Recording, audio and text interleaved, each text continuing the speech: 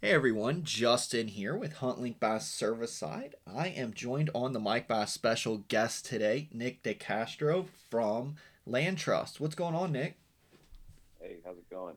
Good, man. I am doing good. I appreciate you jumping on. We are super excited to hear more about LandTrust. We've been telling our members about you guys and the future partnership we're working on here, and it's a new concept as we were talking before we started recording here, and we would love to get to know y'all as a whole, as a company, get to know you, and give everyone a good overview of what land trust is about. But I guess, Nick, kind of what we do here is in the beginning, we just a little icebreaker here. Tell us a little bit about yourself and how you got started out into hunting. Yeah, sure. Well, again, Justin, appreciate you having me on the podcast here.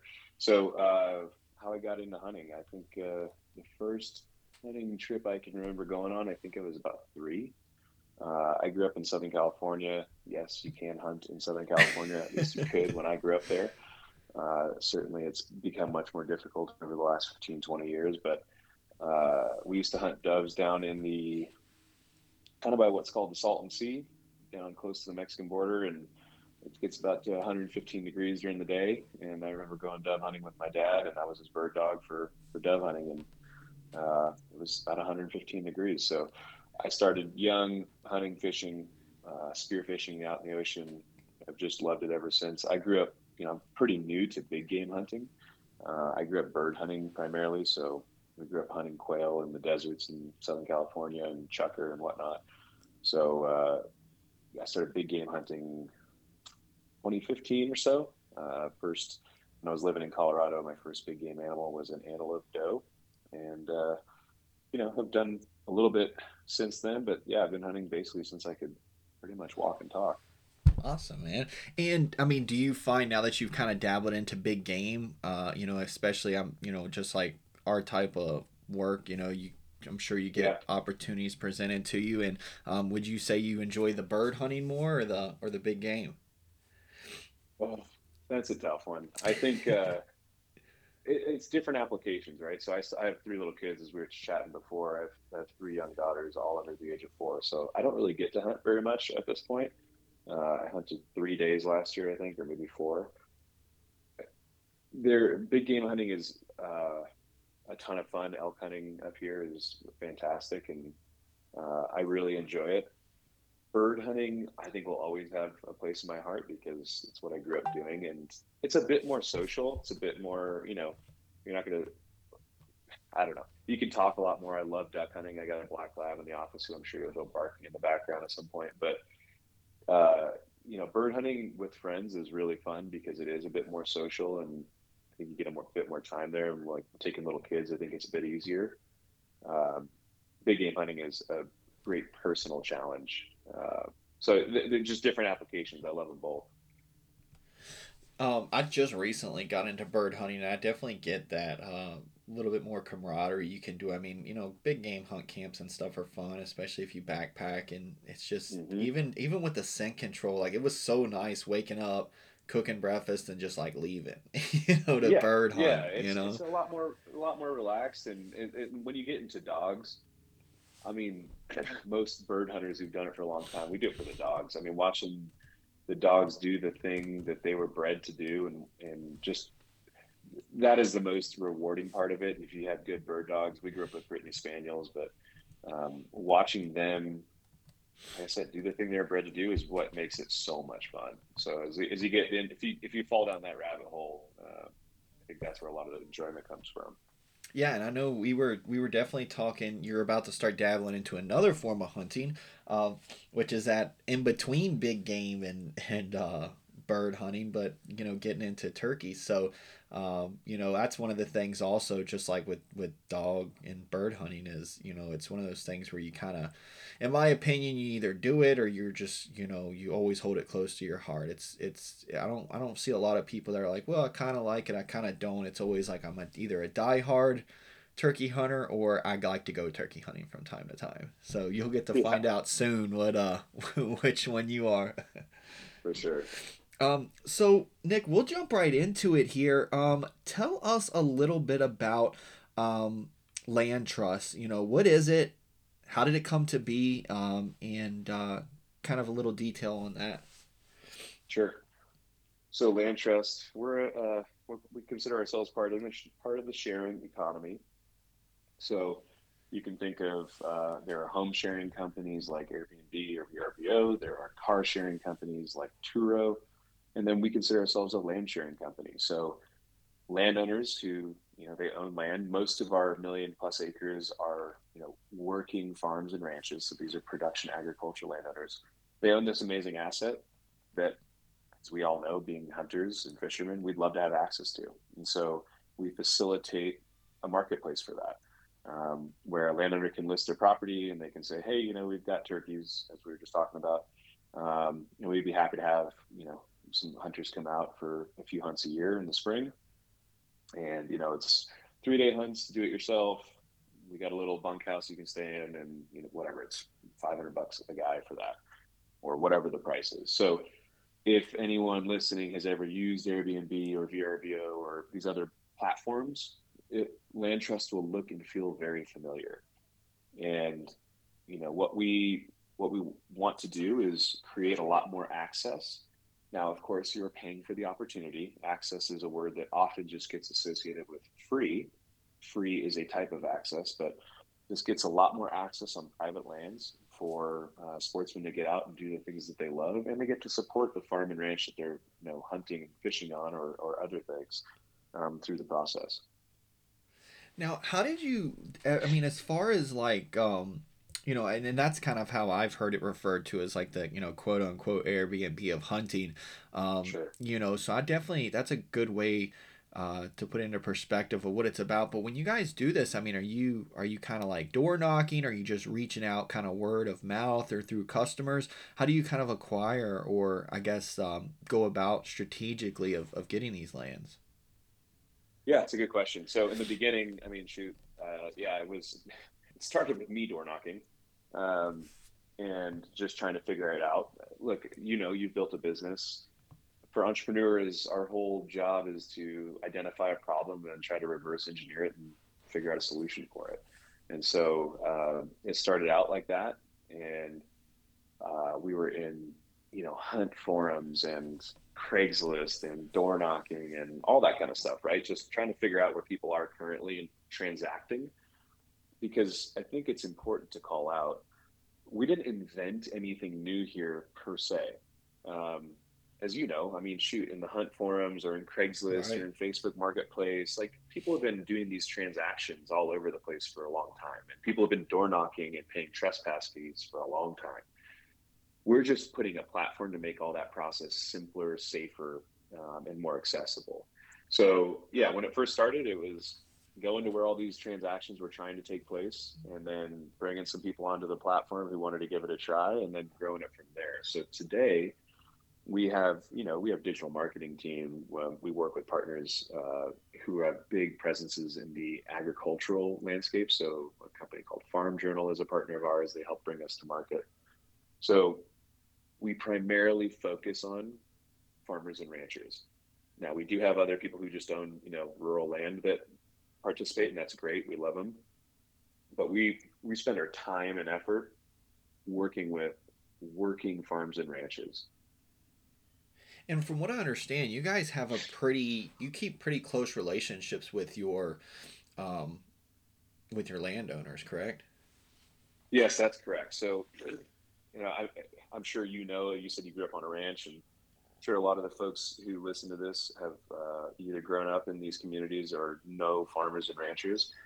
These are hardworking people who do an incredibly important job, which is growing our food, and they're busy, and so we understand that, and we hire what we call landowner success managers who live. We hire them from the communities that they work in, but essentially what they do is they go and they meet with the landowners. If they're interested, they'll go and take photos of the property. They'll, basically do everything for them to get them up and running with a listing on Land Trust.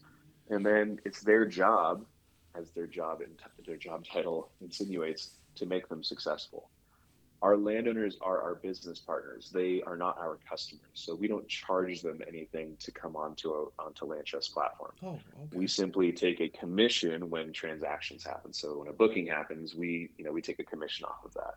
Right, right. And yeah, so it's very different too in the agricultural space. Everyone knocking on a landowner's door, a farmer or rancher's door, is either asking them for money or control of their property in some way, shape, or form. And so we do neither of those things. We don't ask them for money. We bring a revenue opportunity and we keep them 100% in control. And I think that's a big reason why we've grown to where we've grown today. Oh, for sure. I mean, we have a very obviously this is apples to oranges here, but we have a very similar company here at Serviceside with our members. I mean, we're not Yep. reinventing the wheel. We just perfected getting people together and providing them with as many Yep. resources as possible. I mean, you could do a lot of this stuff, and people do it often on their own. But for the majority of the masses, that misinformation and that just basic. I mean, we had something not too long ago how to present yourself when you knock on a door. Like, don't show up with your Yeah. gun and camo and be like, hey, can I kill stuff Nope. on your land? Because you wouldn't believe, it's always the small things that matter the most. And people are going to tell you no, but you only need to be told once yes. And I Yep. think that deters a lot of people. So I'm glad you guys perfected it. And what's awesome about it sounds to me, is not only are you given, especially in the way we are nowadays with kind of the way the world is, that extra source of revenue is really great, just because we know property taxes are higher. That was something we had discussed before we jumped Hmm. on here, and that's able to at least kind of give everyone some breathing room, because ranchers and farmers and a lot of these people that own this land, yeah, they have a great asset in, as far as, monetary value, but that's something where if taxes keep going up and stuff, you see it every day. I mean, people get bought out. They're building 400,000 new homes on the ranches that were bought Yep. near us, and that's Yep. great. I love that there is growth, but you have to have that balance of, well, if so and so could have got another 10, even another 10 years to have this land and continue to work it before he retired or moved to South Florida or whatever. Yeah. It just gives people a little more opportunity. So I do love that. And at the end of the day, free is okay, but it doesn't always have much value. And that booking fee, with you guys doing that homework, creating those relationships, that definitely seems worth it, in my opinion. Same as with us with the membership fee. Someone's kind of doing the legwork for you, but in a better way. Like, they're the ones showing up Yep. and doing the networking and what have you. But um, Yeah, I think that's one of, it's a good point you brought up, which is, look, there are certainly a contingent of sportsmen who do not like us. So I mean, we acknowledge that. That is the way of the world. By the way, companies like ours, they call them disruptive because they disrupt the way things have been done. And so, hey, that's just the name of the game. yeah, But it's the way it is. yeah. So one of the biggest misnomers, and you see it a lot in Facebook comments and whatnot, like, all these rich landowners, and well, yes, they are land rich, but I mean, many of them are cash poor. Yeah, This is if they sold their land, like whoever sold the land and developed 400,000 houses, like they're rich. Now they're cash rich. right. And I think one of the things that is just uh, we as sportsmen should all want is we want to see multi-generation farm and ranch families stay in control of the land that they've been on for generations, because to them that land is not just viewed as a simple real estate asset. They have deeper ties to it. And, I've had many conversations with some of our landowners who say, we'll never sell. As long as we can afford to pay taxes and make it, eke it out, like, we're not going to sell. And, if we love to hunt, fish, and, enjoy the outdoors, you want that type of landowner to own the land, because the moment that they sell, that lineage is cut. And now it's just a real estate asset. And, maybe it's not this time, but the next time it turns over, changes hands, it's going to be a subdivision. And I Right. don't know about you, but I've never seen a subdivision turned back into habitat for wildlife. No, no, for sure. I mean, that's a great point, and once it's done, it's done, and I mean, It's it's done happening forever. here in Florida. Often Yep. people don't realize, we talked about this earlier.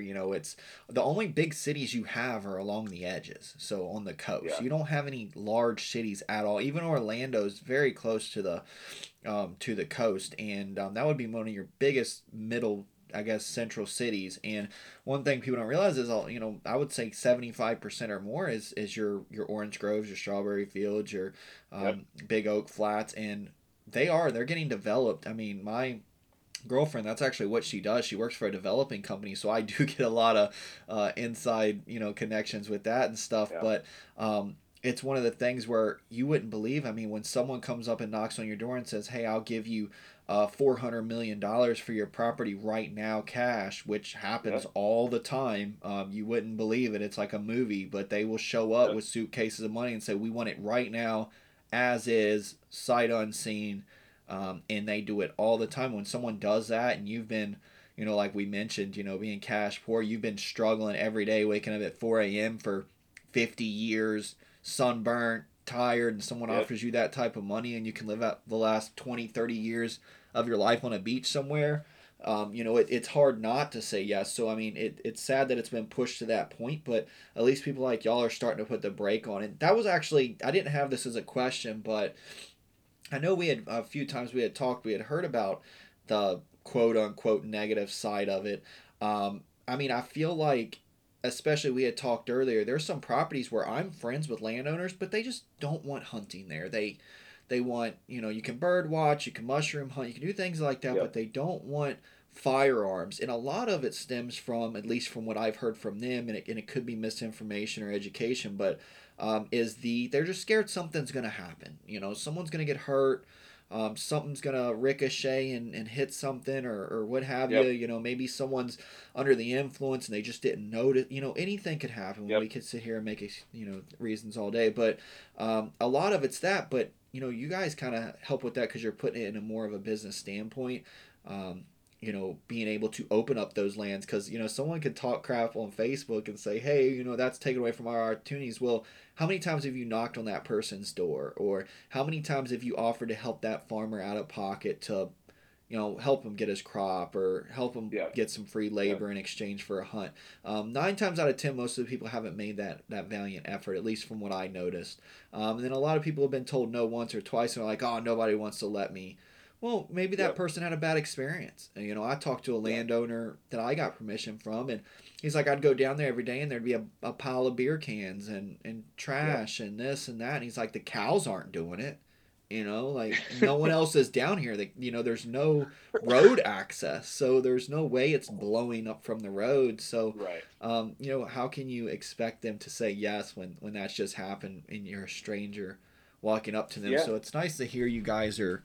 I know that was long winded, but it's nice to hear someone's trying to rekindle that relationship that private and the public have with each other.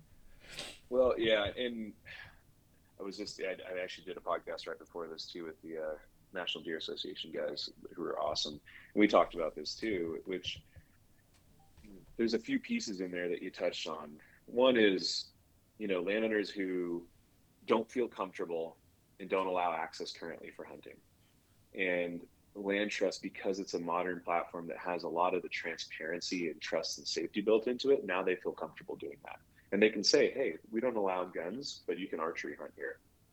And then they do that for a while and they realize, like, okay, the guests who come to us through LandTrust are responsible, respectful people, and we feel more and more comfortable. We have 99% 5-star ratings from our landowners to guests in the history of the company. So, like, lifetime, 99%.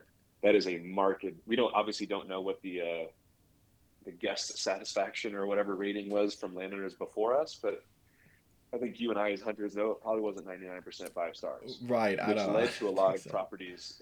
Yeah, which led to a lot of landowners saying, no, we're not doing this anymore because they did have bad experiences. I mean, we just Now, seen recently. I'm sure you seen that video that went viral about the guy running, that farmer running over all those decoys. That snow oh goose yeah, yeah, decoy. I mean, we're yeah, not here to choose sides or whatever. There's a lot of details I've heard in the mix, but at the end of the day, like, a landowner was not satisfied with a person using their property point blank. correct. We And then I seen. think the other piece there that you touch on, which there is a lot of misunderstanding of what land trust is. Land trust just simply facilitates a marketplace. So landowners directly participate, and so do the guests, whether they're hunters, fishermen, whatever else. And so we just facilitate the ability to connect directly with landowners. We don't lease things, and look, there are a lot of different types of access from federal public lands, which is pretty much anybody, anytime for almost anything, which is great. Public lands are awesome. I think there's misunderstanding that like land trust doesn't like public lands. Great, that's awesome. We, everyone here in our office hunts, fishes, and gets out on public land too. But then there is, to the other end of the spectrum, which is what we facilitate, which is, controlled private land access, where you pay for the opportunity to do so.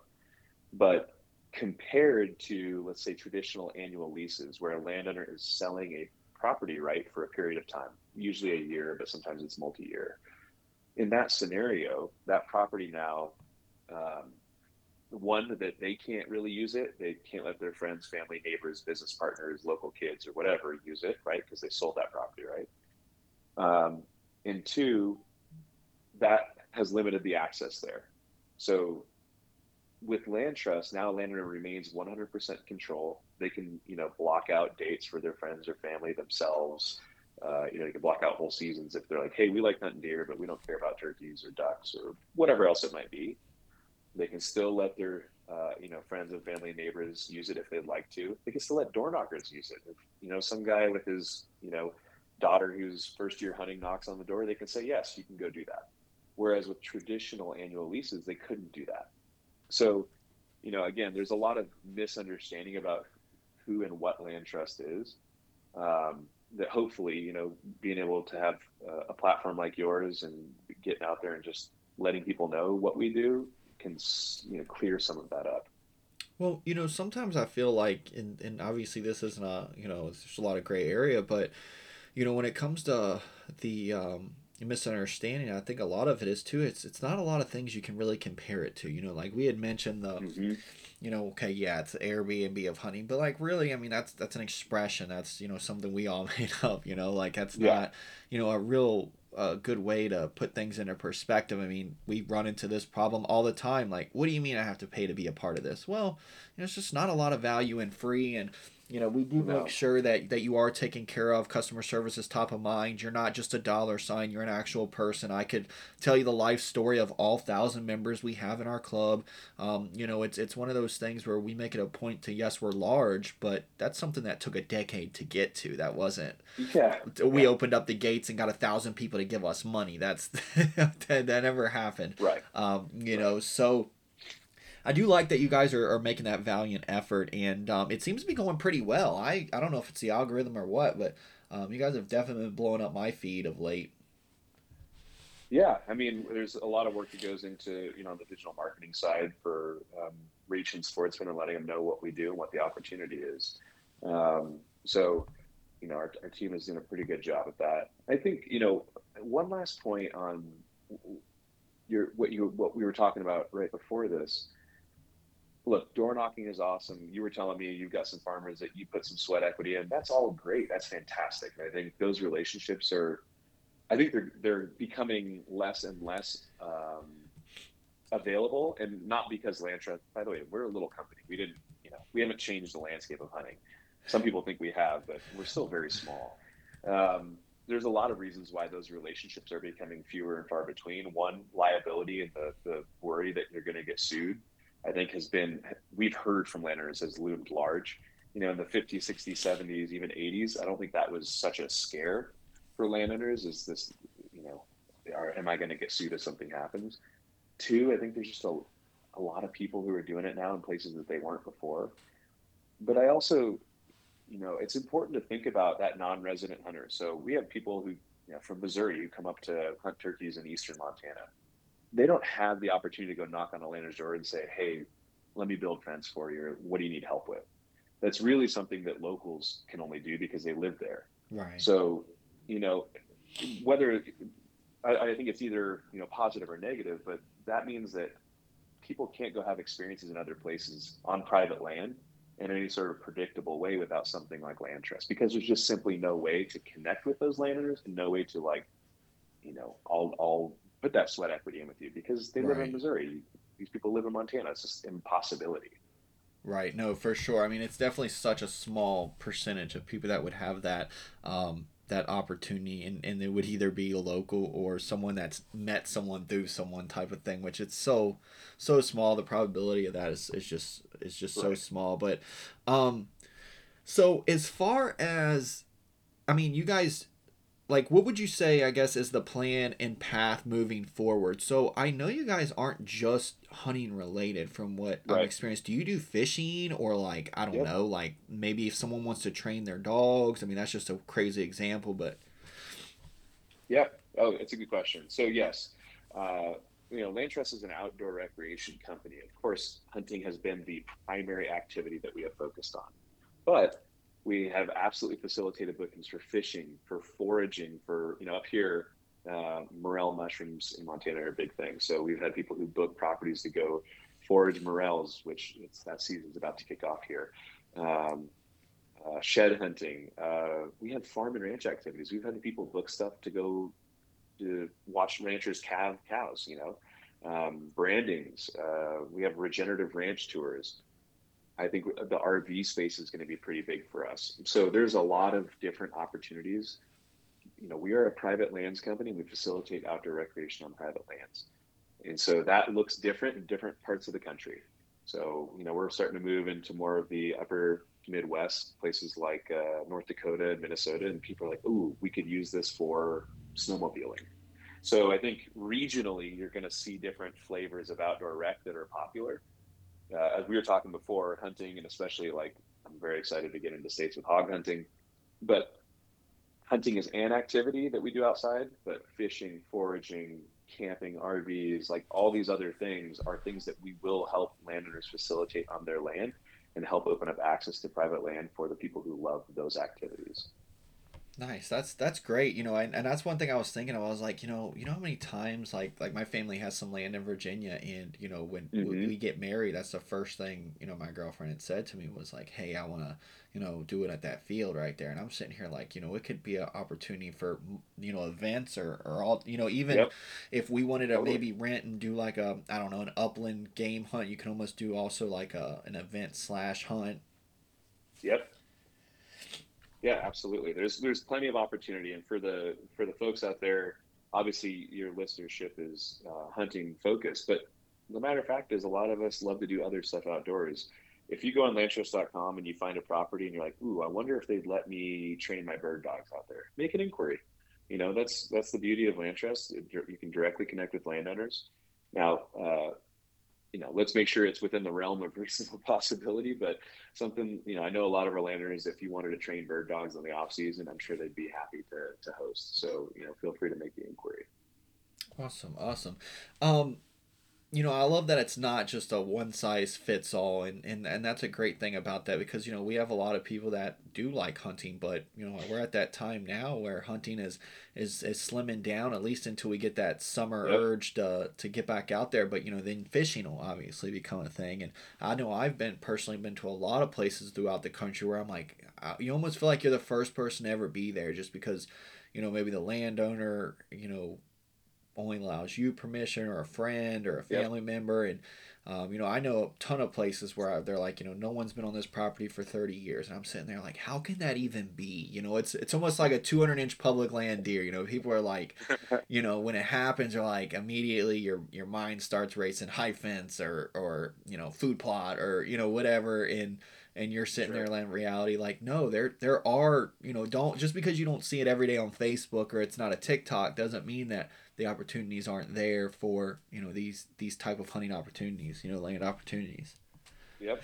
Yeah. And a lot of, I think it's an important thing to call out. A lot of our landowners had not allowed access other than, family or friends for a long time. And going back to earlier in the conversation, they had bad experiences in the past. And so a lot of the places that you're going to find on Land Trust have been those places that, yeah, no one's been out here for 30 years other than, maybe our friends and our family. And so, because of the model itself and the transparency and the trust and safety, now these places are open. And I think it's important. You mentioned the 200-inch deer. I often say this: we serve sportsmen and guests who are looking for us two main types of experiences. So if you need to get if you need to kill yourself with a 200-inch deer, we encourage you to hire an outfitter, or go with a guide or an outfitter. If that's Right. like, if that's your measure of success, which we're not saying is, I mean, that's awesome. I want to kill a 200-inch deer too, but and we certainly do have properties where that could happen. But it's really more of the mindset. If it's something that like you're going to be unhappy if that doesn't happen, you shouldn't use land trust. Right. Right. No, Here's I mean, the I folks can that we hear that. serve. Yeah, the folks that we serve, and by the way, outfitters and guides are great. They serve, they're service providers. Of course, there are good and bad ones, just like anything else. But here are the two types of trips that we find people use land trust for and really love it. One we call the hunting vacation. So this is, hey, I want to go somewhere new with my friends or my family to have some new experiences and create some lasting memories around hunting. So this is stuff that we all do, and it's probably existed since the beginning of time. Um, and really, it's the experience that being in a new place with your friends and your family around this hunting activity brings. I don't know about you, but some of my most memorable hunts, we've never killed anything, Yeah, for just sure. because the people you're with, the places that you're in, the experiences, the conversations, all that stuff, right? So that is one type. And then the other is kind of why I originally started the company, which is the local spot. And we were joking around before the call. Like, again, I have three daughters under the age of 4, so, and I run a business, so I don't really get to hunt ever at this point. I hunted like 3 or 4 days this last season, um, and when I do get a morning or whatever, an afternoon off in season, I just want to go to a place where I know I'm going to be the only person there. It has nothing to do with like, oh, this is the most game rich place, or there's that 200-inch deer. Right. What basically the outdoors for me today is a reprieve. I'm not in the fortunate part of my life where I get to go hunt 20, 40, 60, 80 days a year. I'm genuinely envious of anybody who does. So today I place just a premium on being able to get outdoors and disconnect. And so I'm willing to pay for the opportunity to not show up to a trailhead that has 50 trucks, or because that's just, it ruins the entire point of me being out there, which is to be relaxed and to enjoy the outdoors. And so that's the other piece. It's like, hey, it's a place that's close to home where I can book. I know I'm going to be the only person out there, and I can have it to myself for the morning, the day, the weekend, whatever. Right, for sure. No, I mean that's, I'm glad you brought that up because that's actually something we focus on and something we've actually put a lot of effort in for education this year on our part was because setting that expectation. And I'm not gonna say like you kind of had mentioned, like there's no like right or wrong way. Like it's not like, No, oh, not if at you all. don't go out and enjoy the experience in the pouring down rain and freezing your butt off and not kill anything, like then you don't know what hunting's about. Like it's definitely not that. So I get what you're saying, and we're the same way. I told you I had two guys down here. I host two hunt links every year on public land. I set that expectation. I say, hey guys, normally we do well. Normally we see birds, you get Yep. action, you get to see a gator, you get to catch a fish, you get to get a suntan. Like I give them that whole expectation Yep. all around. But I also tell them sometimes we don't see a bird, sometimes we don't hear birds, Yep. sometimes you will eat tag soup. If that's Yep. okay with you, come on down. There's your room, fresh towels in the bathroom, Yep. etc. But if it's not for you, that's cool too. Maybe try a different route, or maybe we can help find you a different route. But we're the same way. If it's got to be about that experience, and there are plenty of people, me included, and it sounds like you included. We're not just people that are running these types of programs or resources. We actually are customers slash participants Absolutely. ourselves. I was telling you when you came down, like when I do a hunt link, I don't do anything work related. I enjoy the Yep. person I'm with. I cut my phone off a lot of the times, and I'll keep the satellite phone on in case there's an emergency at home. But um, Yeah.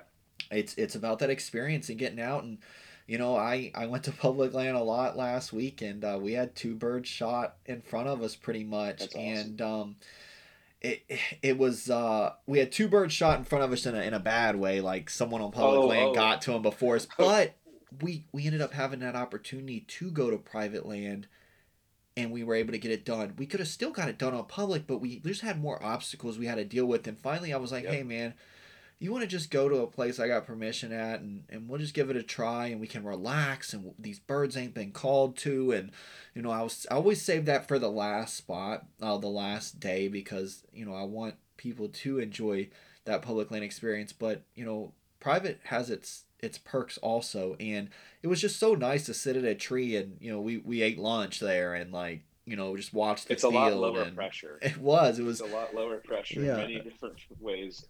It's a really good point.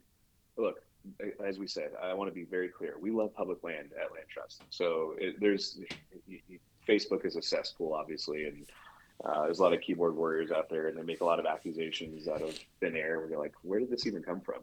Land Trust, everyone who works here, public land is awesome. And it's an amazing resource that we have and get to enjoy. But private land is awesome too. And it's 70% of the lower 48. And most of the country and most licensed hunters live in states with very little public land. And so, in order to open up more and more opportunity to folks, you have to figure out a model that works for private landowners. And, your point there, private land offers a really great opportunity to bring new hunters or hunters who are figuring it out into this community. And, public land is a very um, scary thing for a newbie, right? If you're 20 in your 20s or 30s and you're just starting to learn, you want to get out and start hunting. Carrying a deadly weapon out on the public land where other people are carrying deadly weapons and doing something Right. you don't know anything about is an incredible barrier to try and get over. And it's good to have some success really quickly for people who are trying this thing for the first time. If you go out the first 10 hunts and you go to public and there's 10 people every time, and that's going to be pretty demoralizing. You probably won't stick with it. Right. I know that there's some people in the hunting community that say that's a win. I don't think that's a win. Um, but private land offers that opportunity to learn, where it's not this high stakes, high pressure chess game that public land hunting can be. For the experienced hunter, a lot of guys who've done this for a long time take pleasure in like being able to win that chess game of public land hunting. But for a newbie, that's not fun. It's not something that's going to lead to them being engaged in this activity for very long.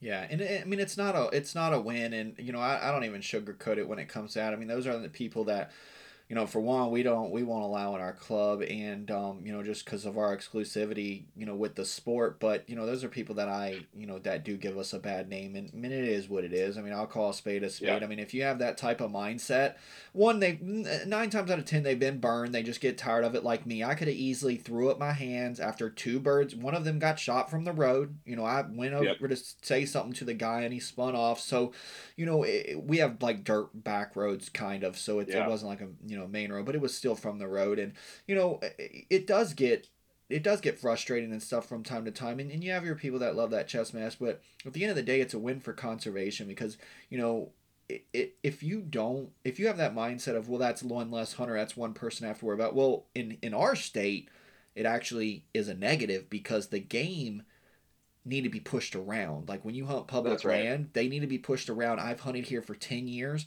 and I grew up in Western Virginia where it didn't matter as much. You could do pinch points and food sources and Hmm. water. We there's food and water sources every 5 feet. So there's no way you can pattern animals that way. The way you pattern them is it's a lot of the time it's people traffic. They push them around, they keep them off the roads, they push them into thicker areas, et cetera, et cetera. But one thing I've noticed is, when you get someone that's in their 20s, 30s, whatever age they get into hunting, we take for granted growing up hunting. I believe a Yes, lot of people take that for yes, granted and they think, well, they should know how to handle a gun or they should know. And I'm like, but think about it. When you were growing up, your hunts were busted up a few times. You had yep. dad or grandpa telling you to stop. They don't have that. They don't have That's anyone right. in their ear saying, hey, if you step on a stick one more time, I'm gonna whoop your butt. Like I used to get that all the time Oh from my yeah, grandpa, and I learned to be quiet. And then when I take friends that are in their 20s, early 30s, they're like, I look they're back tromping at them around. and I'm like, what are you Yeah, doing, man? They're like, I'm just walking. I'm like, well, hey, think about if someone walked into your bedroom at 3 o'clock in the morning and you heard that. Like that's that's the right. same thing. And the win for conservation, I believe, is getting those people to be successful and getting in because then they're able to continue to make, some states do fairly well with their game laws, others don't.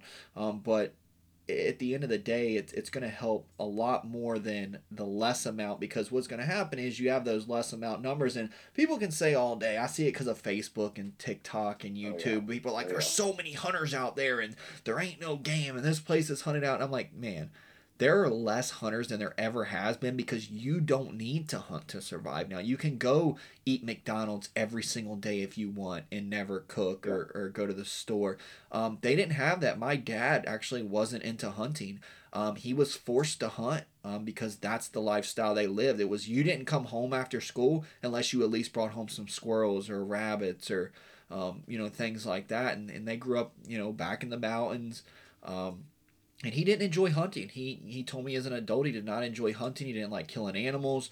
He was more of a forager than anything, camping, things like that. But he didn't like killing Yeah. animals, and he was forced to because that was a lifestyle they had. No one has that lifestyle now. Well, there's No. probably a small Yeah. percentage, Most but of us don't. Yeah. most of us Most of don't us have don't. that lifestyle. And you don't want to be that negative person that's like, oh well, that's awful, because I mean, you guys are doing it a huge service to conservation in the aspect of a lot of this land now gets to give people that opportunity to continue to buy license, and these people still have to buy their licenses and stuff, correct? Of Like when they come course. to these Of places. course. So Yeah. That's one of there's a few funny things in there. Um, I think as hunters, we have to also realize that the thing that we love could disappear, not from a wildlife perspective, but from a legal ability to do so perspective. So there are a lot of people out there who don't like hunting. And, unlike skiing or surfing or golfing or any of these other outdoor activities, no one's trying to like actively make it illegal to do that. right. And that is absolutely the case as you look at some states like Washington and New Jersey, et cetera, where people are actively trying to make it illegal to do this thing. So it's definitely probably a good idea to have a lot of people who have participated in it and who love it, who will vote for keeping it legal and continuing it on. So there's that aspect that pretty much no other hobby or passion has to face, which is potentially making it illegal to do. Um, and I think that is something that can't be understated. And then yes, as you mentioned, land trust, you still have to be a fully legally licensed hunter to go and do any of these activities on any of these properties. And it's something you hear a lot of, like, oh, this is bad for game management. Well, I mean, you still have to go get your tags. The state is still doing their job. This is completely inside the North American wildlife model for conservation. It's not like, you get a magic button and you book something and you get to go do it outside of the, licensing and Right. tag structure. It's not like You you're at know, going to Disney World. No, I'm just kidding. no, no. But But yeah, yes, and that's you also and you brought up one other thing there too, and this can't be understated. More private land hunting is better for public land hunting because, as you mentioned, wildlife reacts to pressure. And if all the pressure only goes from public to private, guess where all the animals are going to be? On yeah. private. So if you can have a little bit of pressure and move animals around, that's going to be good for hunting, whether you're a diehard public land hunter who will never hunt private. It'll be good for you because one, there's one less guy or gal on public that day. And two, they're going to add a little bit of pressure from private back to public. Yep, it's definitely a win, and 9 times out of 10, when I hear negatives, it's the same with us. I'm actually yet to hear anything. I know you guys had mentioned a few times some battles y'all were, not facing. I wouldn't really call them battles, but Sure, small fires that have been kindled up, and sure. I didn't see much negativity. I'm sure on a local aspect, but when I always tell people it's the same down here. We're not allowed to bear hunt, and it's literally it's a PETA thing. I mean, they say they have a Yep. conservation reasoning, but when you really dig into the facts of the history of it, there was a time in history where things were just not presented in a good way, and it just Right. forever left a bad taste in people's mouths. And at the end of the day, people don't realize like it. I guess maybe we take it for granted because we've been doing this for millennials, but like eventually it's going to come to a point, I think, where I mean, it already is in a lot of these states, like you mentioned, but where hunting will be illegal, and it's one of those things where once it's done, it's the same with developing. There's no going Yeah. back. The No. the damage is done, and you've already lost that spot or area. There's been tons of spots lost because of this. So it's nice to see somebody taking that proactive approach to get it. And I mean, it's a win-win from all fronts. I mean, I just got into waterfowl and duck hunting myself. I would much rather, I love public land. It's my favorite thing in the world Yes. to do. I Yep. love it. I will always love it more than private. Of But it course. was so nice to be able to book a trip with 5 people, rent a cabin not far away, and just know that we were going to be the only spots on a piece of property. Like Yes. it's Yep. just a whole different vibe of hunting.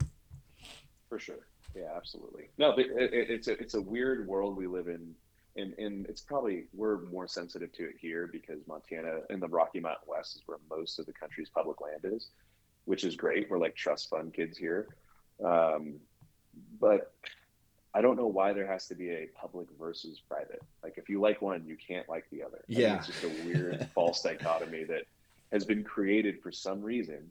Um, and just like, no, I like them both. They're both awesome. And, you know, I'll happily take trips on both. Right. Well, I think with it, it's that bow versus rifle argument. Yeah. It's always you always get someone's got to be extreme on one end, and you almost could have related to almost everything that's going on in the world. It's just always someone's Yeah. got to be Divisiveness. just so Yeah. so much division. And I'm sitting here like, guys, like we have the exact same enemy. Like we don't, yeah, it does suck, when certain things happen, like maybe prices go up and things like that. But one's not better than the other. They offer their pros and they offer their cons. If you don't get that feeling when you're hunting or fishing, whether it's private or public, and you don't get that same feeling when you pull the trigger or set that hook, you're probably not the type of person, maybe that sport's really not for Yeah. you like you Well, thought it was. yeah. What I, it's hard for me because I don't ever want to put myself in a position to say that this is the holy anointed way to do something and the other stuff is the unwashed, we see it a lot. Like, hey, I like to backcountry archery elk hunt. I mean, that's awesome. But so is killing a whitetail out of a tree stand with a rifle or a crossbow. Who cares? I don't care. I personally have liked every type of hunting and fishing that I've ever tried, whether it's cat fishing with a Coors Light sitting in a lawn chair or fly fishing for bonefish in the flats. Right. So I really don't like drawing these like holy lines in the sand where it's like, hey, this is how we like to do it, and so everything else isn't good. I like it all, and I Yeah. don't. I want to make sure that, yeah, you're right. It's probably better for us to be a united front against people who want to see the way of life that we like to do, things we love, be maybe illegal. Yeah, for sure. I mean, and two, I mean, if we really wanted to dive into the economy of it too, I mean, you're actually helping things with property taxes and such, because now these businesses are able to stay up. These small companies that are in that That's right. town. I went to a spot and we went to a bear camp, and there's this restaurant where we go in, we drop a ton of money, we eat, we leave good Yep. tips, and all have Yep. such a good time. And I'm sitting here like, man, like I guarantee you this isn't something happening every day in this area. Like, No, it's a really good point. So, I mean, if you look at LandTrust, I don't know, we've had some press out recently. The state of North Dakota, we're moving to the state of North Dakota, and not our headquarters, but we're putting a corporate office there too, and we're growing into that state. And LandTrust sort of looks like a rural economic development company because all of our landowners are rural by definition, right? They're farmers and ranchers, so they live in rural areas. And we facilitate not only people to be able to come out to their place and obviously book and put money in their pockets directly, but just like you said, guess what? People who are coming to these small towns to go out and hunt and fish, they're spending money in those towns, whether it's for gas or sporting goods or beer or food and breakfast or whatever. That's rural economic development. And the North Dakota State University did a study a while ago that said for every dollar that's spent on agritourism, which what we're talking about here, like doing outdoor stuff on farms and ranches, is considered agritourism. For every dollar spent there, an equal dollar is spent in those rural communities. So you're absolutely right. A lot of these small town communities, this is a big economic opportunity for them, for those business owners, not only just for the farm and ranch, but for the business owners in those towns. Yeah, for sure. I mean, there's a lot of positive. We were sitting here talking about all these positives from it, and what it is it's something new. You know, it's something new, Yep. and I love that you guys were able to jump on the podcast and kind of, show us a little education because there was a lot of things I learned about it that I didn't know. But I guess I do have another question here. So how kind of has I mean we kind of touched on this actually, so Yeah. we probably won't go into that. But I was wondering how the journey kind of um, how it's been introducing this. I know you had Sure. mentioned overcoming some of those obstacles, but if you wouldn't mind, from where you started to where you are now, how has that journey been? Sure. I mean, look, you built a business. Uh, it's it's a lot of work. Everything comes down to execution. Um, so idea like I can't tell you how many people, probably 30 to 50 people over the last 3.5 years, almost 4 years since I started this business, have said, "Oh my gosh, I had that idea." And it's like, okay, well, what'd you do with it? And they didn't do anything with it. And I know you and I were chatting about this beforehand, but a lot of folks will say something like that to you too. And it's look, ideas are not really worth anything. Um, and this isn't my idea. There's been plenty of people who've had it and have tried to do something with it before.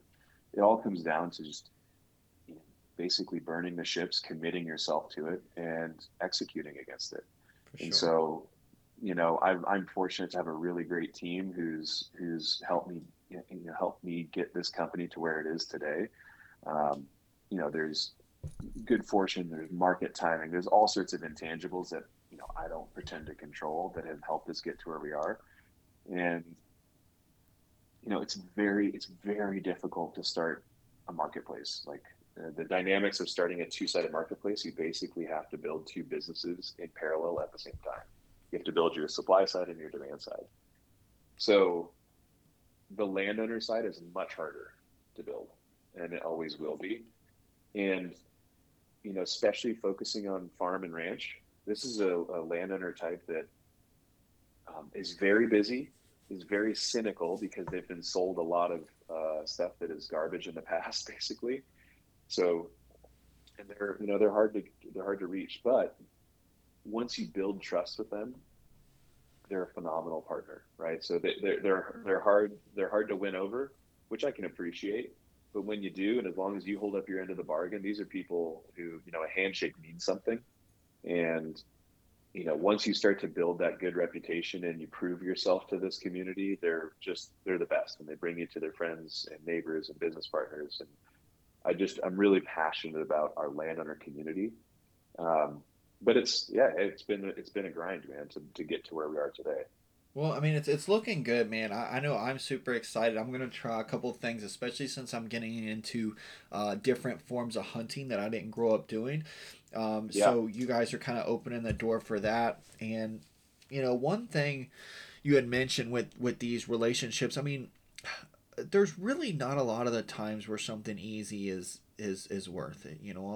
Like anything. We were no, talking about that turkey I killed. I literally just wanted to get up and go home. I just was like, you know what? I'm so tired. It's wet. The bugs wouldn't stop biting. I'm just ready. And then you end up getting that success, and it made it all worth it. I didn't remember the bug bites. I didn't remember being wet that's anymore. right. I didn't remember any of that stuff. And when you get your foot in the door with these people, it's literally, I mean, it's Pandora's box. It's especially when you're actually, when I say this too, it's not taking advantage of people. It's taking advantage of people in the right way, meaning you're using your networking, and you're reaching out, and you're taking care of them. That goes a long way, especially with landowners, because Yes, we can I mean, 9 times out of 10, your big landowners are that certain type of person where the handshake means something. A lot of the times you're not coming across the any other type of person than a quote unquote good old boy or good old gal, yeah, and they've had that family, and they've been working land, and they've earned almost everything they have, if not that's more. right. So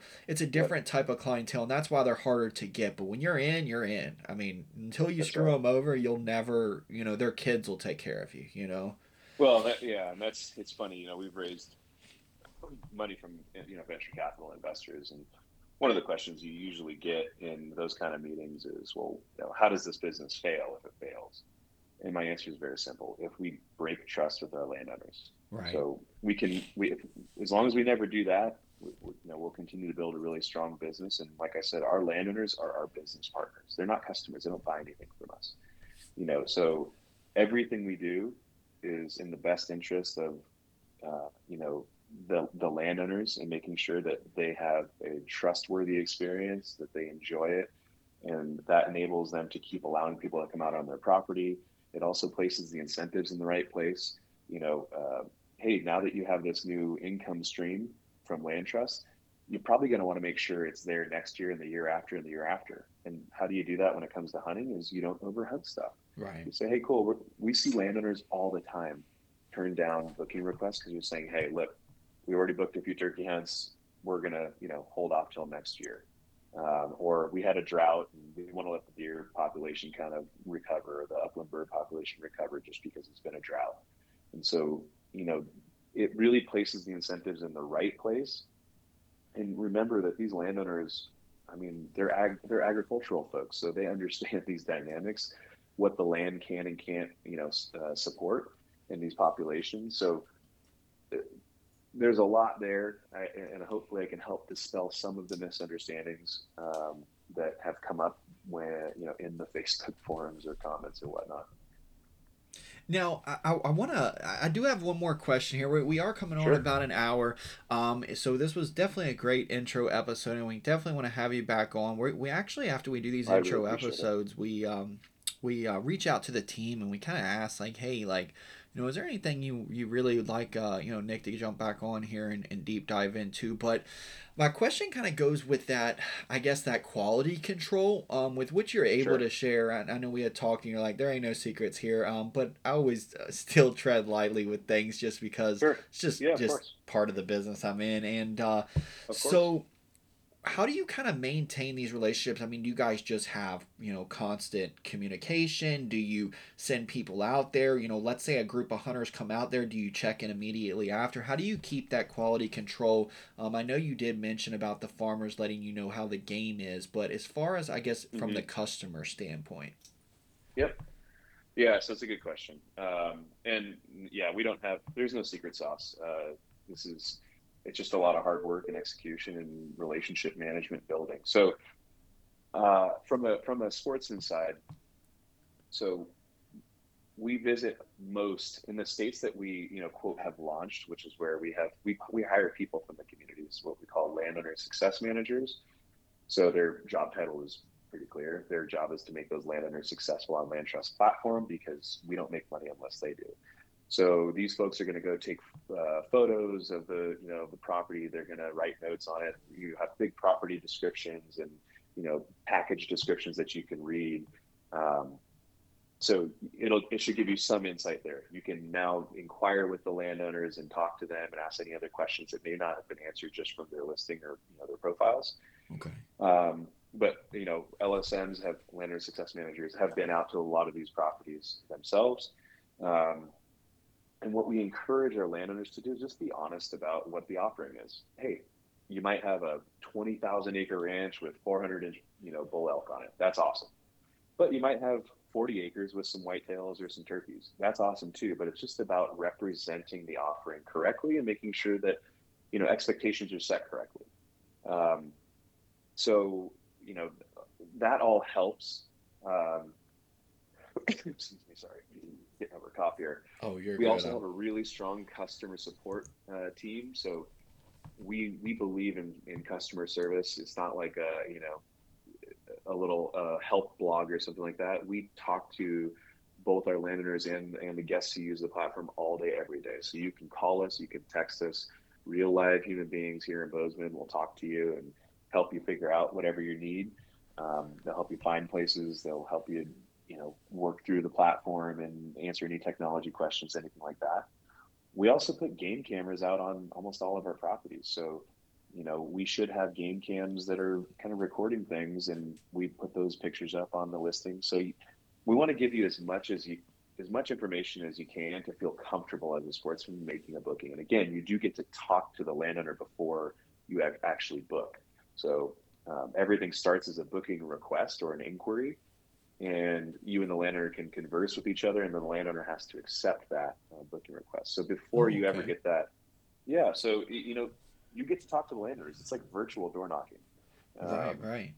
and who knows what's going on that property better than somebody who's lived and worked it their entire Oh, for life. sure. I mean, that's I So literally, if I want to know anything about the properties, I immediately start with, "Hey, yes, man, what you been seeing going on around?" Oh man, there's 30 turkeys in the field yesterday. yep. So I mean, again, because these are most of our million plus acres is owner operator, farmers and ranchers who've lived and worked there their whole lives. They know that property and what's going on it better than anybody on the planet.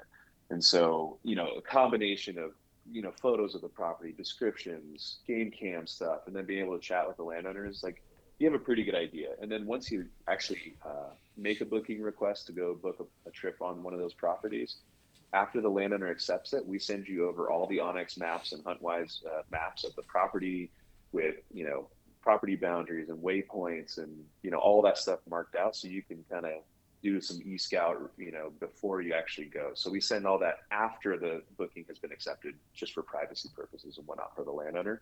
So you get all the full digital mapping aspects sent to you after with arrival instructions and any other notes from the landowner. I like that. It almost seems like to me it becomes you're almost like, and my verbiage isn't going to be exact on this, but it's almost like you're almost like not forcing, that's more of a negative word I think, but it's you're really pushing people to create those relationships to see if it works before they go on the date with each other. You're Abs- 100% Absolutely. trying to get them to know each other, because we do that with our hunt link here. We encourage, like, hey, don't make it transactional. Transactional works sometimes, and sometimes nothing happens and everything's peachy keen, but not, a lot of times when it's just transactional, it doesn't create a strong bond, and it leaves No. too much room for the unknown, in my opinion.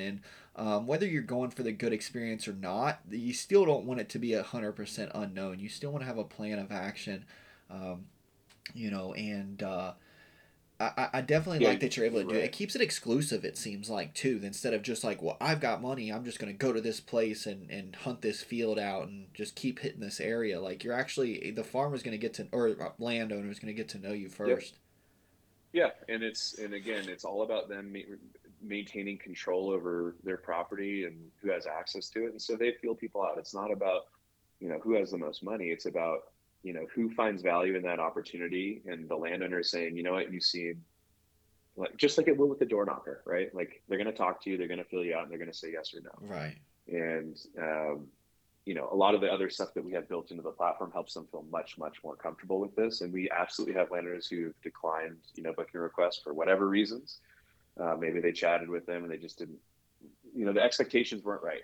And yes, we are highly incentivized to make sure that there is this vetting that happens before someone ever shows up at a property, because the worst thing that could happen is someone shows up and the expectations are wrong, or they're not going to treat that opportunity with respect, and the landowner is like, what, this isn't for us. So thankfully, we haven't had any of that happen, and we've had, like I said, about 99% 5-star ratings, and the one or two that weren't 5 or 4 because there was a miscommunication or whatever. But it wasn't anything disastrous by any means. It was just maybe some communication style or something. Right. No, I mean, you have to do that. Yes. Especially with this type of what you have going on here. It's this space. I mean, we've ran into it over the decade we've done it. You don't want, you can't control every single aspect, but those are things you can control. And when you do that, your success rate of them having a good experience is just so much better. And Yeah. Both parties. it is Yeah. their land. I feel like a lot of these landowners probably like it because they do get that voice, they do get that say. It's not like a, well, now it's our land for the time being, or we're renting it or leasing it or whatever. That's right. Yeah. And what we've found is that landowners have really enjoyed sharing their land with people who really appreciate it. So some landowners who have been burned in the past and, you know, for whatever reasons had bad experiences, but now with land trust, you'll read in the reviews how much they really enjoy sharing their land with people who truly, look at it through new eyes and who appreciate it. They get a lot of enjoyment out of that too. Like, yes, it's great that they can make some income, and that they're protected, having people out on their place. But the intangible of, hey, they've lived and worked there their whole lives. And by definition, it's kind of every day to them. But when someone comes out and like, oh my gosh, this place is beautiful, and they get to learn about it and they get to share that, it really is one of those intangible things that they love doing. Yeah. I mean, I'm excited to experience it myself. I mean, I've done similar things, more so things through the grapevine. And it's nice going to Sure. be able to kind of see the layout because I actually have a couple buddies that we're going to plan a trip next year.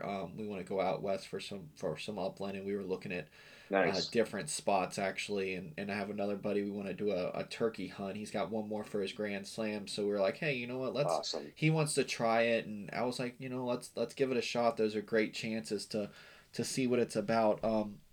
So I love the idea, man. I can't wait to see how much you guys grow, and I love that it's a win-win. I've always loved to play devil's advocate, and I just love the challenge of it. And I've been racking my brain before this podcast over the weekend because I'm like, let me find some negatives or some kind of stitch to pull at here. And I mean, as Sure. long as you work on that, continue the quality control, which it sounds like you have, I mean, amazing job with it as far as making it relationship based and not transactional. I mean, when you do that, your success rate is just so much better. But I'm just not seeing many negatives with this. I see a win for the landowners. I see a win for your company, a win for the people that are doing it. Money's flowing through the economy.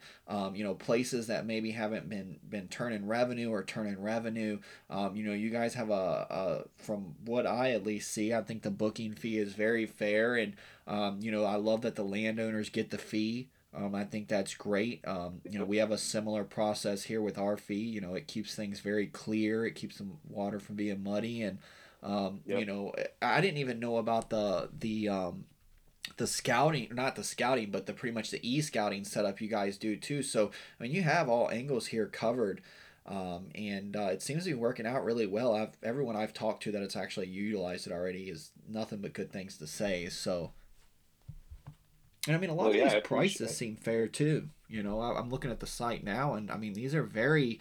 I know places charged way more. Like, there's this one spot not too far from me. The guy charges $2,500 for you to come hunt in his field, and he doesn't give you no e-scout pins or tell you where the water is or any of that. He just says, "Here's, give me this money. No one will be here for the next 4 days. It's yours." Yeah.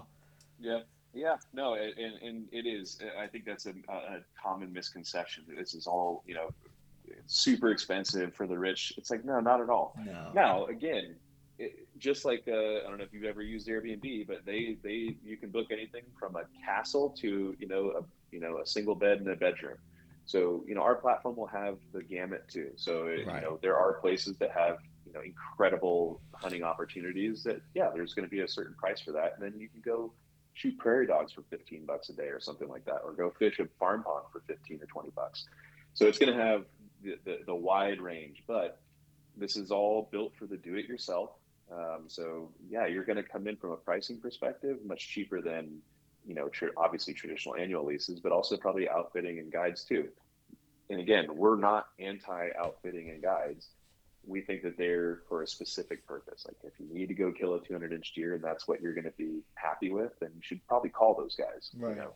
Yeah, the people that are they're doing it more regularly and do it for a living. I mean, if I need help with trying to get uh something with a property, I'm gonna talk to you before I talk to someone in my realm, just because the way you're versed in it. You've been doing this for a little bit now, but um, so Nick, that's all the questions that I have for today. Where can people find you? Where can they get more information Sure. on you, or kind of just do their due diligence? Yep, of course. So, of course, our website is probably the best place. It's where you see the entire product and all the property and everything. So that's just landtrust.com, LandTrust.com. You will see, so you can just go there, search by state or activity, and then just start browsing all the listings. Again, for your audience who have used other marketplaces like Airbnb, VRBO, et cetera, it'll feel very familiar. You can look at listings and photos and all that kind of stuff. So you can go there.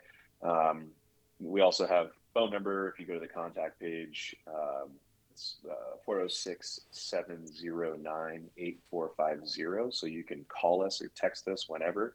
Um, and our team will be happy to talk to you, help you, anything you need. Social media, what is our Instagram? Our Instagram is LandTrust_hunt. So you can follow us there, and we'll keep you up to speed on what's going on with us. So those are the main places that you can connect with us, and keep in contact with us. And I'll update all those on the show notes too. So if you guys are listening, you don't Sure. have to bust out the pencil yet. I'll make sure we got it so you can copy and paste. But, I love it, man. I love the idea. I really appreciate you jumping on. I figured this episode, I was really excited about it just to learn more than what I had seen on the website or the conversations we've all had here and there. I really wanted to get the history on it, and it matches up with what you guys are displaying and what you're going for, which in my opinion that's huge. And someone that's creating things on a relationship base, it's just a different level. It's a different level of quality. It's not something that you're gonna get. I think the relationships you have are the ones that are going to be the most worth it, and that word of mouth. And Farmer John might be like, hey, I've got my cousin that owns land that also has turkeys Mm-hmm. or waterfowl. So it's definitely opened a lot of doors for people, and you're strengthening that bond. A bond that was broken for some reason. We were y'all yet to know why, but a bond that was broken so many years ago. Because when I was growing up, we used to have the stigma of public land was where, like, poor people went, or where if you didn't have Yep. money, that's where you went, or whatever. And Yep. then it just evolved to, like, what people assume it is today. It always goes to a crazy evolution, the hunting world. But Well, um it's a passion. It's a passion that people have, and whenever passion is involved, it can get a little fiery too. So, it definitely can, man. yeah, yeah. No, Well, Justin, I really appreciate you having me on and allowing me to, speak to you and the folks who follow you. And I hope that they will give us a look and maybe, keep an open mind and find some opportunity and make some, new relationships with landowners and have really good experiences. well, we're super excited to see where it goes, and super excited to see how you guys do this year. We got a hunting season coming up.